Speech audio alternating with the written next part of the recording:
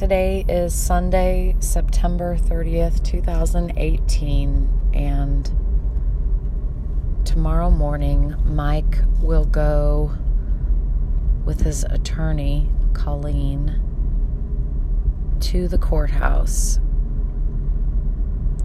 to do something called Prove Up. Prove Up.